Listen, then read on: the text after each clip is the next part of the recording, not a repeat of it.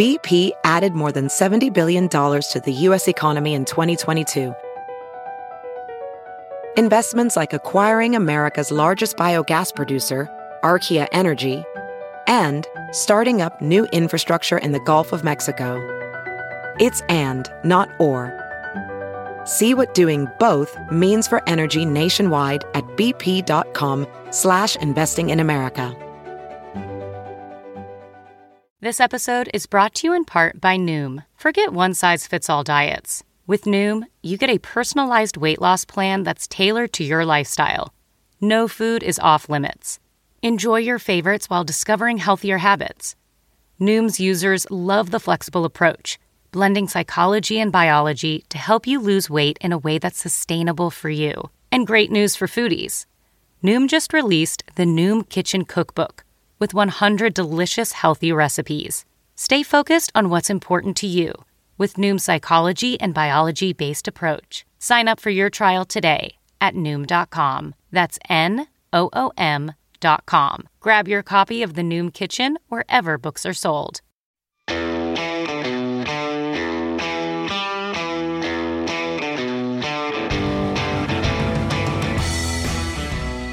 Welcome to Right on Hollywood with Christian Toto, part of the Just the News podcast network. Sick of media bias infecting film reviews? Furious that too many stars insult your views? Right on Hollywood has your back.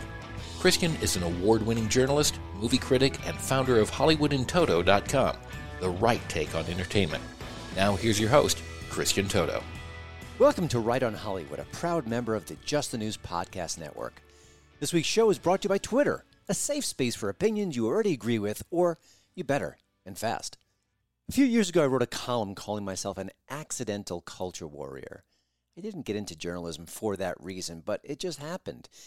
And things have changed a little bit since then. Not everything, though. I'm still a journalist. I'm an opinion columnist. And if you're listening to the show, I think you may know that I'm a podcaster. So on paper, I'm the same guy, at least professionally speaking. But there's been one change, and I wanted to really discuss it this week.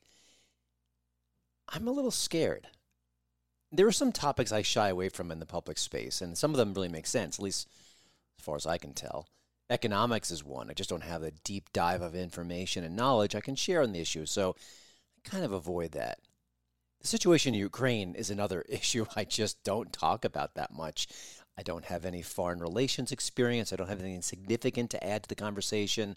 And I think a kind of a bland, generic, even dumbfounded hot take, this isn't worth really sharing. So I avoid it.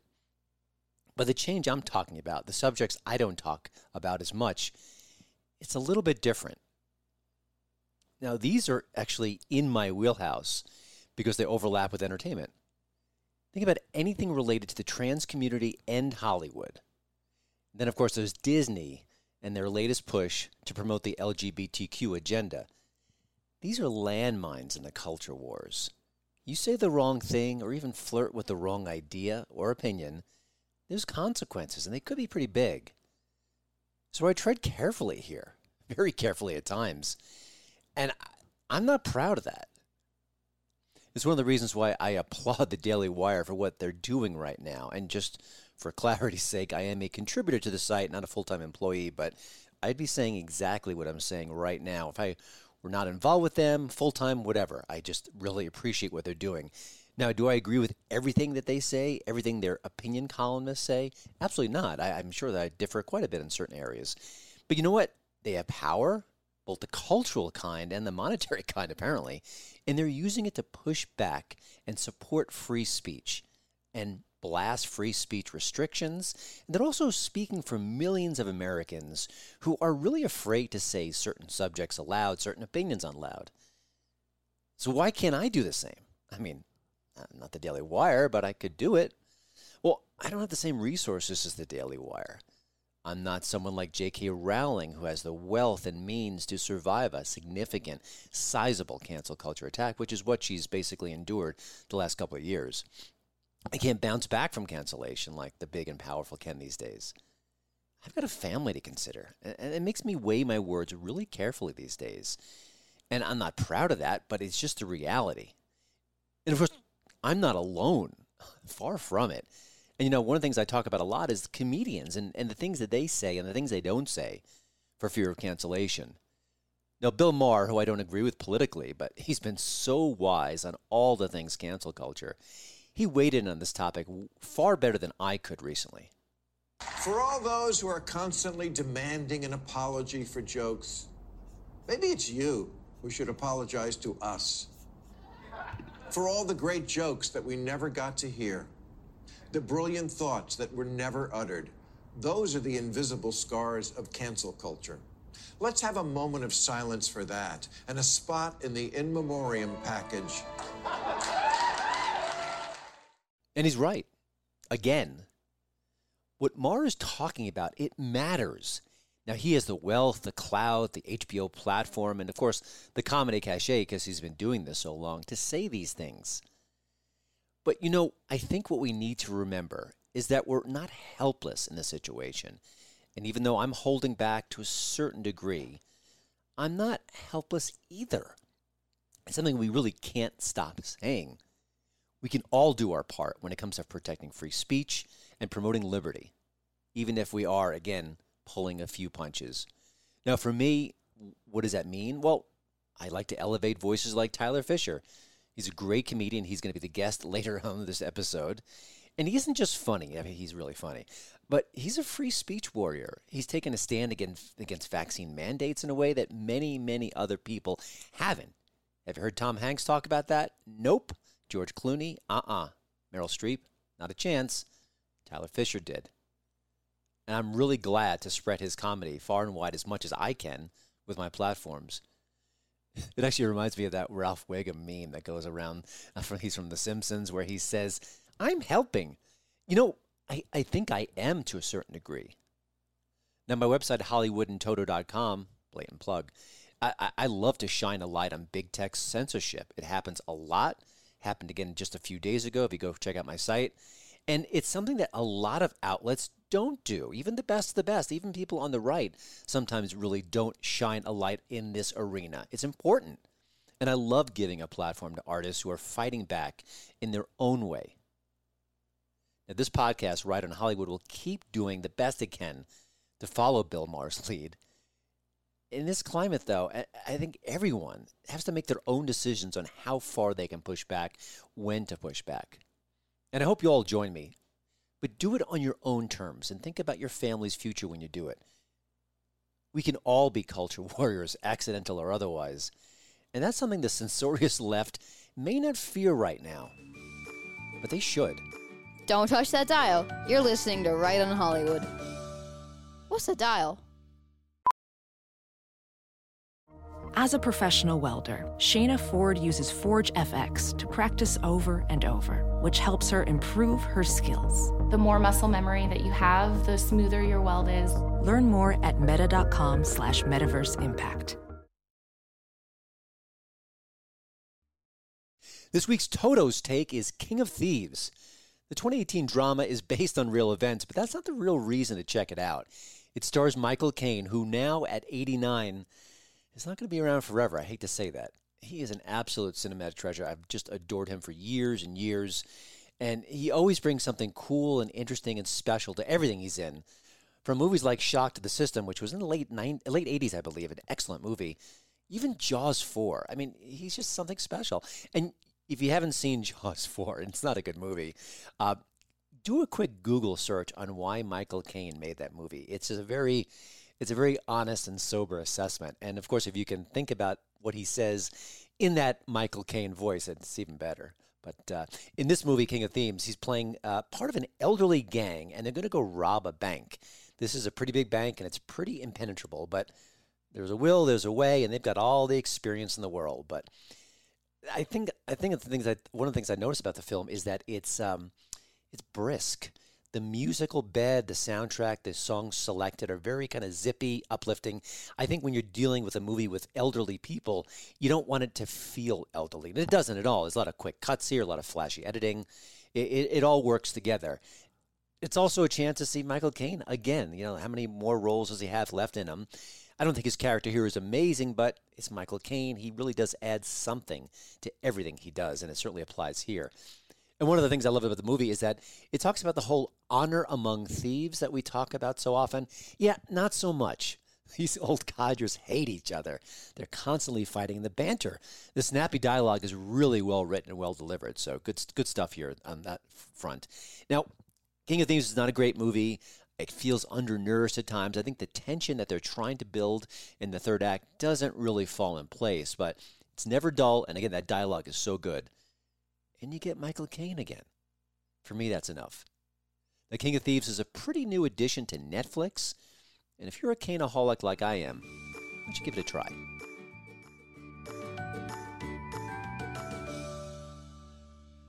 It's not an accident Right on Hollywood interviews a lot of comedians. I'm really fascinated by a modern comedian in our age, how they work, how they promote themselves, the way they navigate cancel culture and those old woke landmines we talked about earlier.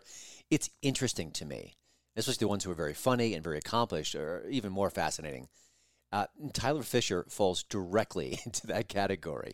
He's very funny. He's an actor. He's a podcaster. He's got a great show. Stand-up comedian, of course. And I feel like he's been so busy so often, he might have a few other gigs by the time this whole episode wraps. Now, few comics are better and better at doing unusual voices than Tyler.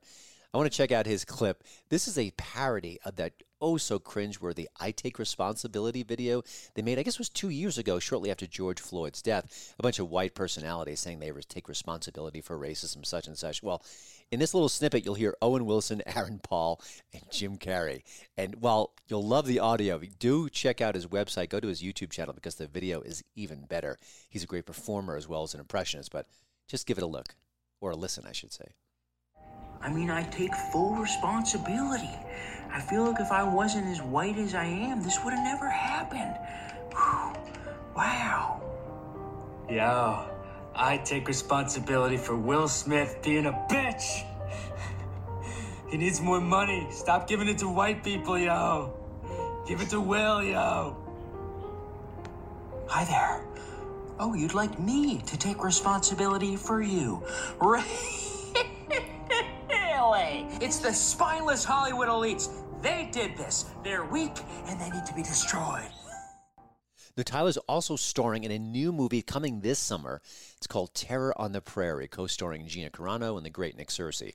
Now, I haven't seen the movie yet, but I was on set a few months ago, and I have to say my spider senses were saying, I think Tyler's going to steal this movie. I really do. So I can't wait to see that one. Again, this summer, coming soon. That's at the Daily Wire, exclusively at the Daily Wire. But I think the best thing about Tyler Fischer lately is that he's a free speech warrior. And he doesn't just virtue signal, not just a few tweets here and there, a few comments, some social media posts trying to push his agenda. His life, his career, and his art are all about embracing the right to be funny and the right to be free on his terms. And that wasn't easy. I think he's really kind of broken through in a major way. And he'll share more about that journey in the conversation coming up. But it's rare, it's important, and it's worth celebrating. Tyler Fischer is very funny, but he's also very brave. And I'm proud to share this chat with a very funny fellow. Tyler, thank you for joining the show. Now, there's a lot of different ways I can enter the conversation, but I'm going to be a bit selfish. I'm always fascinated by people who do incredible impressions, and that's kind of you to a T. You're amazing at it. Can you just share a little bit about two things? One, how you developed that skill, and is this something that is a skill that most people can get better at? You think maybe there's something innate about you and your vocal biology that makes it possible? Obviously, you bring the funny. That's a different thing. But just break that down a little bit. I'm so intrigued. Excuse me. Frankly, Christian, I think you're confusing me with somebody else, right? You're so confused, and I'm looking at your picture. You look high as a kite, and they say, sir, don't talk to this lunatic. Yeah, I don't know. I think as a kid, I started imitating my teachers and stuff. I was a very unruly kid. I couldn't focus in class, probably have some undiagnosed ADD and AIDS and all sorts of stuff. But so that's kind of how it started. And the kids would laugh, and I would, my teacher would go to the bathroom, and I would put on, even if it was a female teacher, I'd put on her her coat, or if she had like a dress in a bag or something, I would dress up as her and start teaching the class, and she'd come back in and I'm, acting like a maniac. And then I'd be suspended for a week and I'd get a week off of school and my parents wouldn't punish me. So I was like, there's something to this. I didn't know what it was, but I knew it meant less time at school. And so, just always imitated people, and then ended up getting my act together by doing theater in high school, late in high school and in college. And the first play was it Stuff Happens? Was it Stuff Happens? It was a show. It was about George Bush. It was about everything that led into 9/11, and it's Tony Blair and all these political figures, and I'm 18 and 5'2", so there was no role for me. It was like, oh, I'm not going to be in this play, and I decided to read for the role of George W. Bush, and I went home and I just started just doing a little laugh and that stuff, and it just like came out, and I auditioned, and they're dying. And I got the role as George Bush as like an 18-year-old in a pretty serious play. Mm-hmm. And then that was it. It was all over after that. Oh my gosh. Okay, so if you discover a new personality, a new actor, and someone on the scene, and you want to kind of incorporate them into your repertoire, what's that process like? Is it just listening to them over and over again? Is there a process, or does it happen organically in each and every case? Yeah, I think I do have to sit down and focus. Like, when I started doing Fauci, that was because I got an audition for the voice of Fauci on, I don't know if it was Stephen Colbert's show, My Cartoon President, or one of those things. And it's, it was a big opportunity because that would be a recurring role, mm-hmm. because this was during the pandemic. So that was it. I just had to learn it, within 2 days, and then didn't get the role. It came down to me and another guy, and I said, well don't waste that. You can still do the impression. Mm-hmm. So then I started studying him a little bit, but it starts with, they have to have an interesting voice. Trump's voice is like, it's like listening to jazz. It's so bizarre, and you can't really follow it's a weird pattern. So, there's guys like like Ron DeSantis, someone's like, well, he might be president. Can you do him? And I don't think that would be a fun impression to do, because there's nothing particularly that sticks out with his voice. Yeah. So I usually start with, Woody Allen, Owen Wilson, like people that have interesting voices. And then if you can get a couple words down, then that's all you need. You can start there. It's like a building block. I noticed when you did Trump before, and by the way, your Trump is severely underrated. It's one of the best I've heard. But I like where you trail off on some of your phrases, and that's a typical Trump move. And I think that's what makes you different than most, is that you get that very specific nuance down that really sells it. Not just that. I mean, I think anyone can do a Trump, not even a good Trump, but I think when I just noticed that as you were saying it before. You're right. Yeah, he does trail off everything. Nancy Pelosi, she's so stupid, and it's he kind of peters off, and he's fascinating to study him talk. He's off to the next thought. So what people may not know about you, you have a classical training in the arts. You're an actor. You're stand-up comedy. That's what you do. You're a podcaster now, and I think what you've done at this stage in your career is you're doing this on your terms, which is obviously a legitimately brave thing to do. But I wonder, maybe you can talk about why you've been able to succeed. I know it's your talent, obviously. I'm not dismissing that. But I think a lot of people would like to do what you do, to blaze your own trail, to kind of say, I'm going to do this on my terms, and they don't. And I want to speak to artists like you who I think can inspire others. So are there things you can maybe tell us that you learned along the way that made it, if not easier, that made it possible? Sure. Yeah. Well, first, I guess important to say, like, it was never quite the plan. I really believed and trusted the industry. And I know it's corrupt just as much as, apparently, the medical department in the government could be corrupt. I didn't imagine that could happen. But so I really, I believed in myself, and I was just good enough where if I was doing stand up and an agent would see me in a comedy club, every couple months or once a year, somebody would come up and go, you should be on SNL, or you've got what it takes. So I had just enough support and trust where I thought, okay, if I get one of these agents, I can get auditions and compete. And if I get, X roles a year, I'll have a good living, then that might launch me to be able to produce my own stand-up special or get a Netflix thing. So I really was playing by the rules of the industry. And then something just started to shift, and it didn't make sense. I would have, sometimes famous comedians say, give me high praise after seeing my set or something, and they'd go, what clubs are you at? And I'd say, I'm not at any clubs. And they'd be like, what are you talking about? You're not at the, I go, yeah, no, but I was trying. I wasn't waiting for anybody. I would go to the club. I would do the open mics. I would film my set and bring it to the booker and go, hey, I just filmed myself, killing in front of 8 people, at 2 a.m.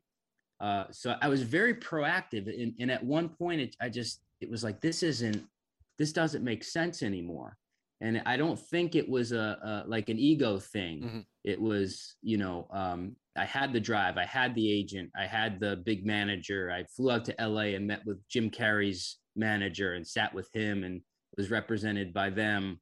But nothing happened. Like, I'm talking like I signed with a Mosaic, which they're Jim Carrey and a lot of great people. In an entire year, I got 1 audition. Wow. And to make a living as an actor, you need to be auditioning every day, because if you book 1 out of 50 auditions, like, that's not that bad. So it was more of a survival thing that really forced me to go, I'm on my own here.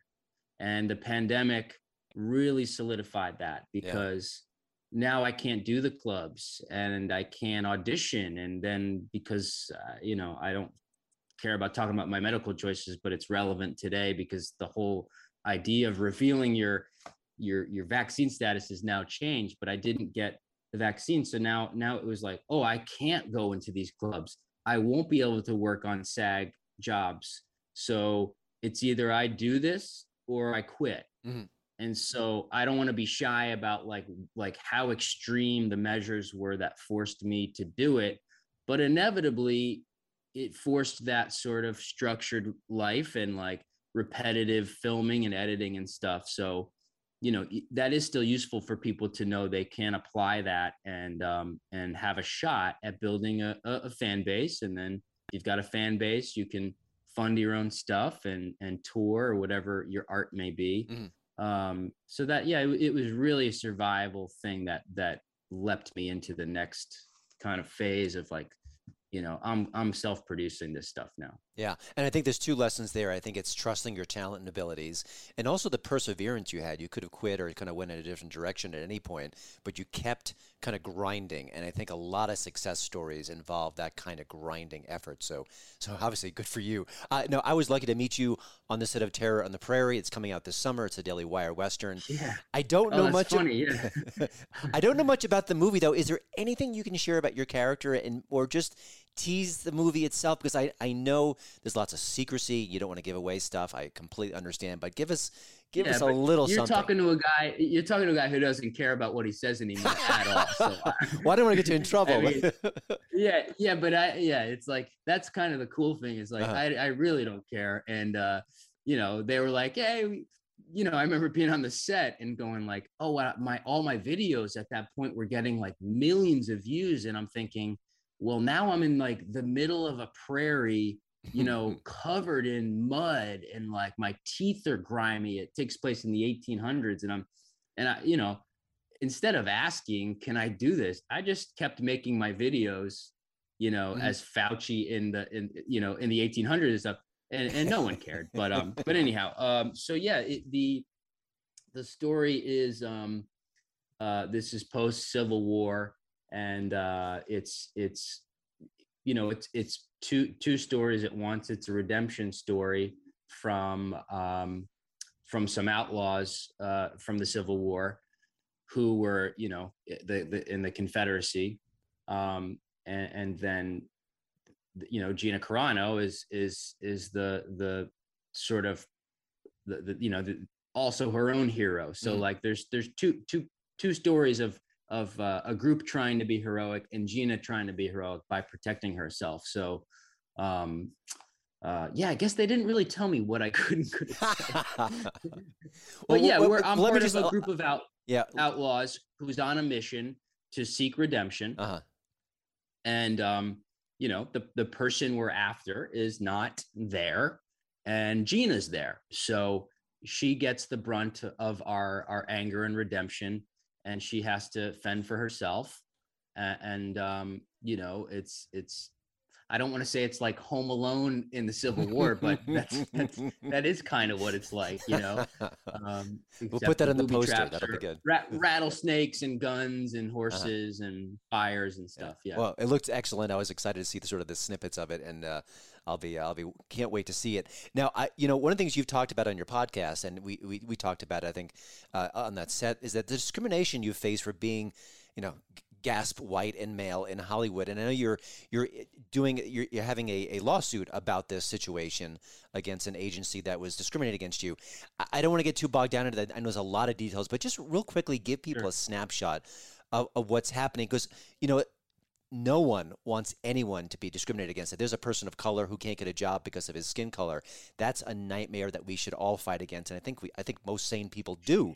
But you're facing something that's different but similar. Just real briefly break that down, because I don't want to get into other stuff. But I would say not to correct you, but I think people are perfectly fine discriminating against certain people, and I think unfortunately it's taken on such a cultural force that it's acceptable to, and sometimes it's done out of compassion. Like, if minorities haven't gotten as much opportunity, instead of figuring out the root of it, we're just going to punish the people that have gotten those jobs or people that look like that. So that's kind of the reality. It's not based in reality, because I have nothing to do with, John Wayne getting all the roles in, 1950 or whatever. So, it does tie into part of why I was with those agents who didn't get me auditions. Oftentimes they'd be pretty upfront, and I'd say, "What's going on here? You just flew me out and said you're going to make me a star," and it's like just dead silence. And sometimes they'd say, "Look, like it's just not the time for white guys," and I'm going, "Well, like then what the hell are we doing? Like." You're not willing to fight for that at all. And like you said, if someone said, look, black guys it's not going to cut it for black guys right now. It's like everybody would be on the bandwagon to fix that. Yep. And I don't live by two standards. So that was part of it. I didn't want to play a victim too much. And this nailing over the head of like white men bad, white men oppressive, like it really did screw me up. I don't think people understand how much that really affects people. And if they take it on and they really feel guilty, like forget about your lives and dreams, because you have to be an animal to make it. I've lost like 99% of the people in my life, like, in the industry, because I'm standing up. So it's a huge weight to bear. So, I quit acting for 3 years. I landed a big agent. They emailed, said, the email exactly said, sorry, it's tough out there for white dudes. And a week later, they removed me from their roster. They didn't even tell me. They just canned me. And I thought, okay, I'm with the biggest, best agent in the country, and they're saying we're not willing to fight for you. So, that destroyed my hope. And then years went by. I started making my own stuff a little bit. They caught attention, and another manager came around and said, you got to be on SNL, and we're going to get you on Curb. And so I waited a few months, and then it was silent. And I just said, hey, what's going on? Are we going to work together? And they, over the phone, said, look, I was embarrassed to tell you that. This was a junior manager, so they don't have as much pull. They need permission from everybody to sign a new client. And he said, they're just not willing to work with a white man.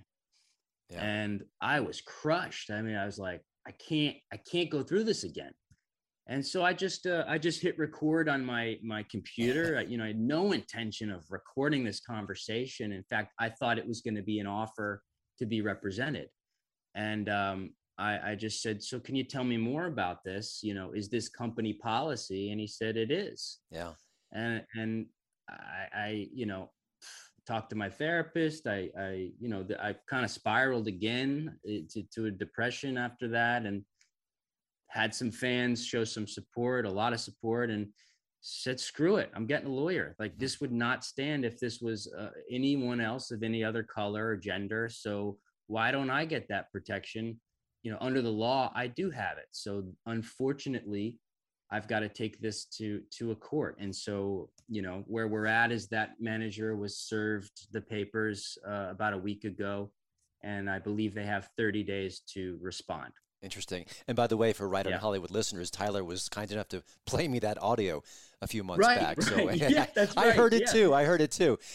Yeah, because I thought, I don't want to be a victim here. I don't want to and everyone I played it to goes, well, damn, that's discrimination, you know? And I think a few weeks after we had that exchange, there was a pretty major story, and Barry Weiss is a pretty intrepid reporter, and she put a piece out that she did not write. Two other reporters did it, talking about very, very similar situations in Hollywood behind the scenes, the discrimination that's going on in plain sight at this point. So it's a fascinating sort of almost a sequel to what you went through. This may sound like a kind of a Barbara Walters, what kind of tree would you be if you were a tree? But when you go through this process, what have you learned about yourself as an artist that's been interesting or surprising, or that is you didn't see coming? Because I know when back in the day when I first started reporting, I was working way too much, and by working so much, I think I became a better writer. I was able to work quicker. I just improved my skill. Now you're kind of behind the scenes. You're shooting, you're editing, you're making videos, you're writing, obviously. How have you changed as an artist? Is there anything different about you today that maybe that wasn't there 5 or 10 years ago?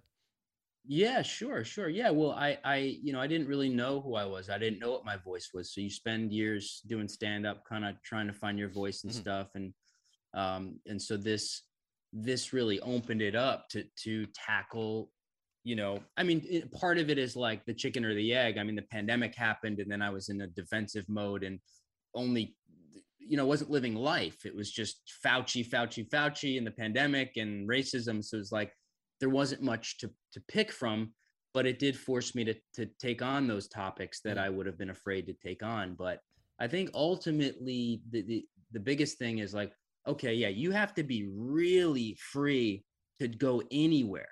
If you put parameters on your writing or on your jokes, or, oh, I can't talk about that, or, oh, there's a Asian person in the crowd, I can't make a joke that has an Asian person in. And I was doing those things previously.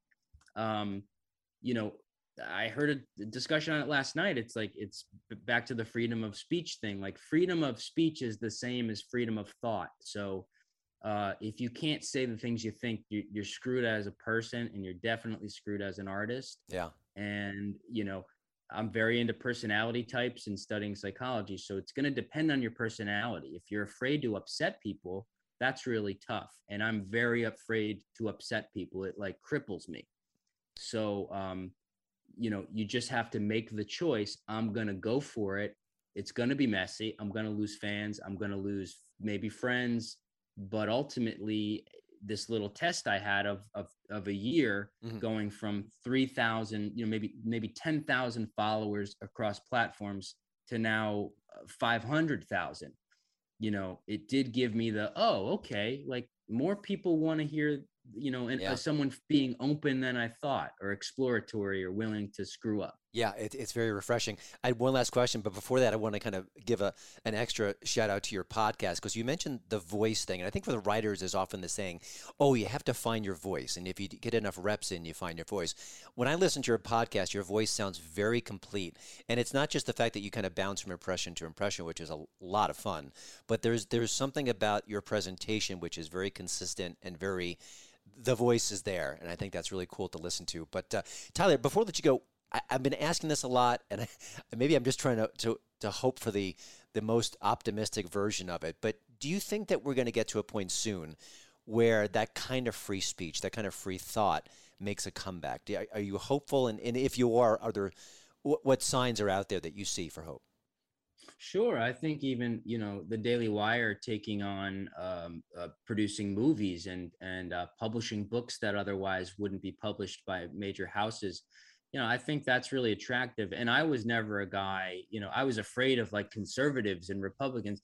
I care less about that now and more about, the Daily Wire is willing to let people say what they want. Mm-hmm. And so, they're exploding. And the fact that I basically have my own little TV channel on YouTube. I mean, I'm up to 140 something thousand subscribers, which is insane. Yeah, that's great. So, and that's me exercising free speech with no limits or censors. And so, there's thousands of pages like that now. Yeah. I think, and you look at the channels that are dying and no one's watching the Oscars. And so I think, people have to take those steps and unsubscribe from those channels or news shows, or like I stopped watching Netflix a few years ago. So I think that'll make room for these new platforms. Yeah, that's a great point. But by the way, you and I have talked before. I've interviewed you a few times. I have no idea what your politics are. No, I'm a conservative. This is a Right on Hollywood show, so I think we kind of let the cat out of the bag. I don't even know. And listen, I don't even care because my wife is liberal and we seem to get along, and you're a great comedian, so I'm always happy to talk to you. But it's so interesting that I have no specific clue where you stand on certain legislation or anything. And yet, at the same time, you're a free speech guy, and I'm all for that. But Tyler, thank you for joining Right on Hollywood. Of course, check out Tyler's very funny podcast called The Tyler Fischer Show, wherever you get your favorite podcasts. And his YouTube channel, which he said is exploding, and is exploding for all the right reasons. Go there. Great Fauci impressions, other impressions as well. Just kind of a potpourri of comedy sketches. It's a lot of fun. You don't know what to expect because they're always kind of shaking things up. And, of course, if you can't see him at a comedy club near you, just wait. He's going to be stealing a new indie Western, Terror in the Prairie, this summer. Tyler, thanks so much. Thanks for being brave. I appreciate your journey and sharing it with us. Thank you for helping out and sharing it all.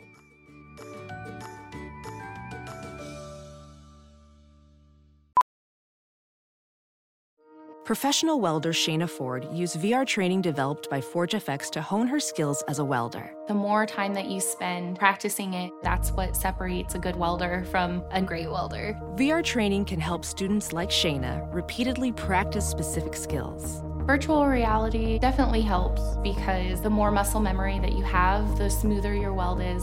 Explore more stories like Shayna's at meta.com/metaverseimpact.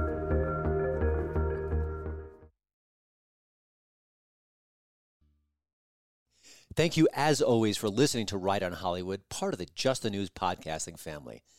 Well, I spent the weekend in Minnesota with my family, my extended family, on my bride's side, 2 brothers-in-law and a lot of sisters-in-law. My wife is part of a pretty big family. Now, we didn't go online too much. We weren't obsessed with our screens. We played a lot of foosball, and my aching wrist will tell the tale. We just talked and had conversations and drank some adult beverages. And, of course, we watched Sling Blade, which my brothers-in-law hadn't seen in a long time. I think one actually never saw it. So, in honor of Sling Blade. Mm-hmm. But, the whole getaway reminded me that we don't have to see eye to eye on politics to get along. I think my brothers-in-law and sisters-in-law all kind of fall on different points of the political landscape. But one, my sister-in-law, I don't know if she would call herself a socialist, but she's adjacent to socialism, that's for sure. But you know what? She's also a very kind person. And when my wife had an issue with breast cancer 2 years ago, she really rallied. She flew to visit us. She took care of my wife. And I'll never, ever forget what she did for me and my family and my wife. So, do our politics matter? Could we have brought up all the latest headlines about Disney and grooming and start a huge fight? I could have done it, and she could have done it, and we didn't. Neither of us didn't go anywhere near that. We had a great time. Just had a good conversation, good laughs, good memories, and I can't wait to do it again. And I think there might be a lesson there somewhere. I don't think it takes too much investigation to find it. But anyway, for now, thank you for listening to the show, and let's circle back next week for more episodes of Right on Hollywood. Thanks for listening to the Right on Hollywood podcast, part of the Just the News Network. We'd love to hear from you about the show. You can email Christian@HollywoodInToto.com. And please don't forget to rate and review us at Apple Podcasts. 5-star reviews make our day. But just speak from the heart. Free speech matters more than ever.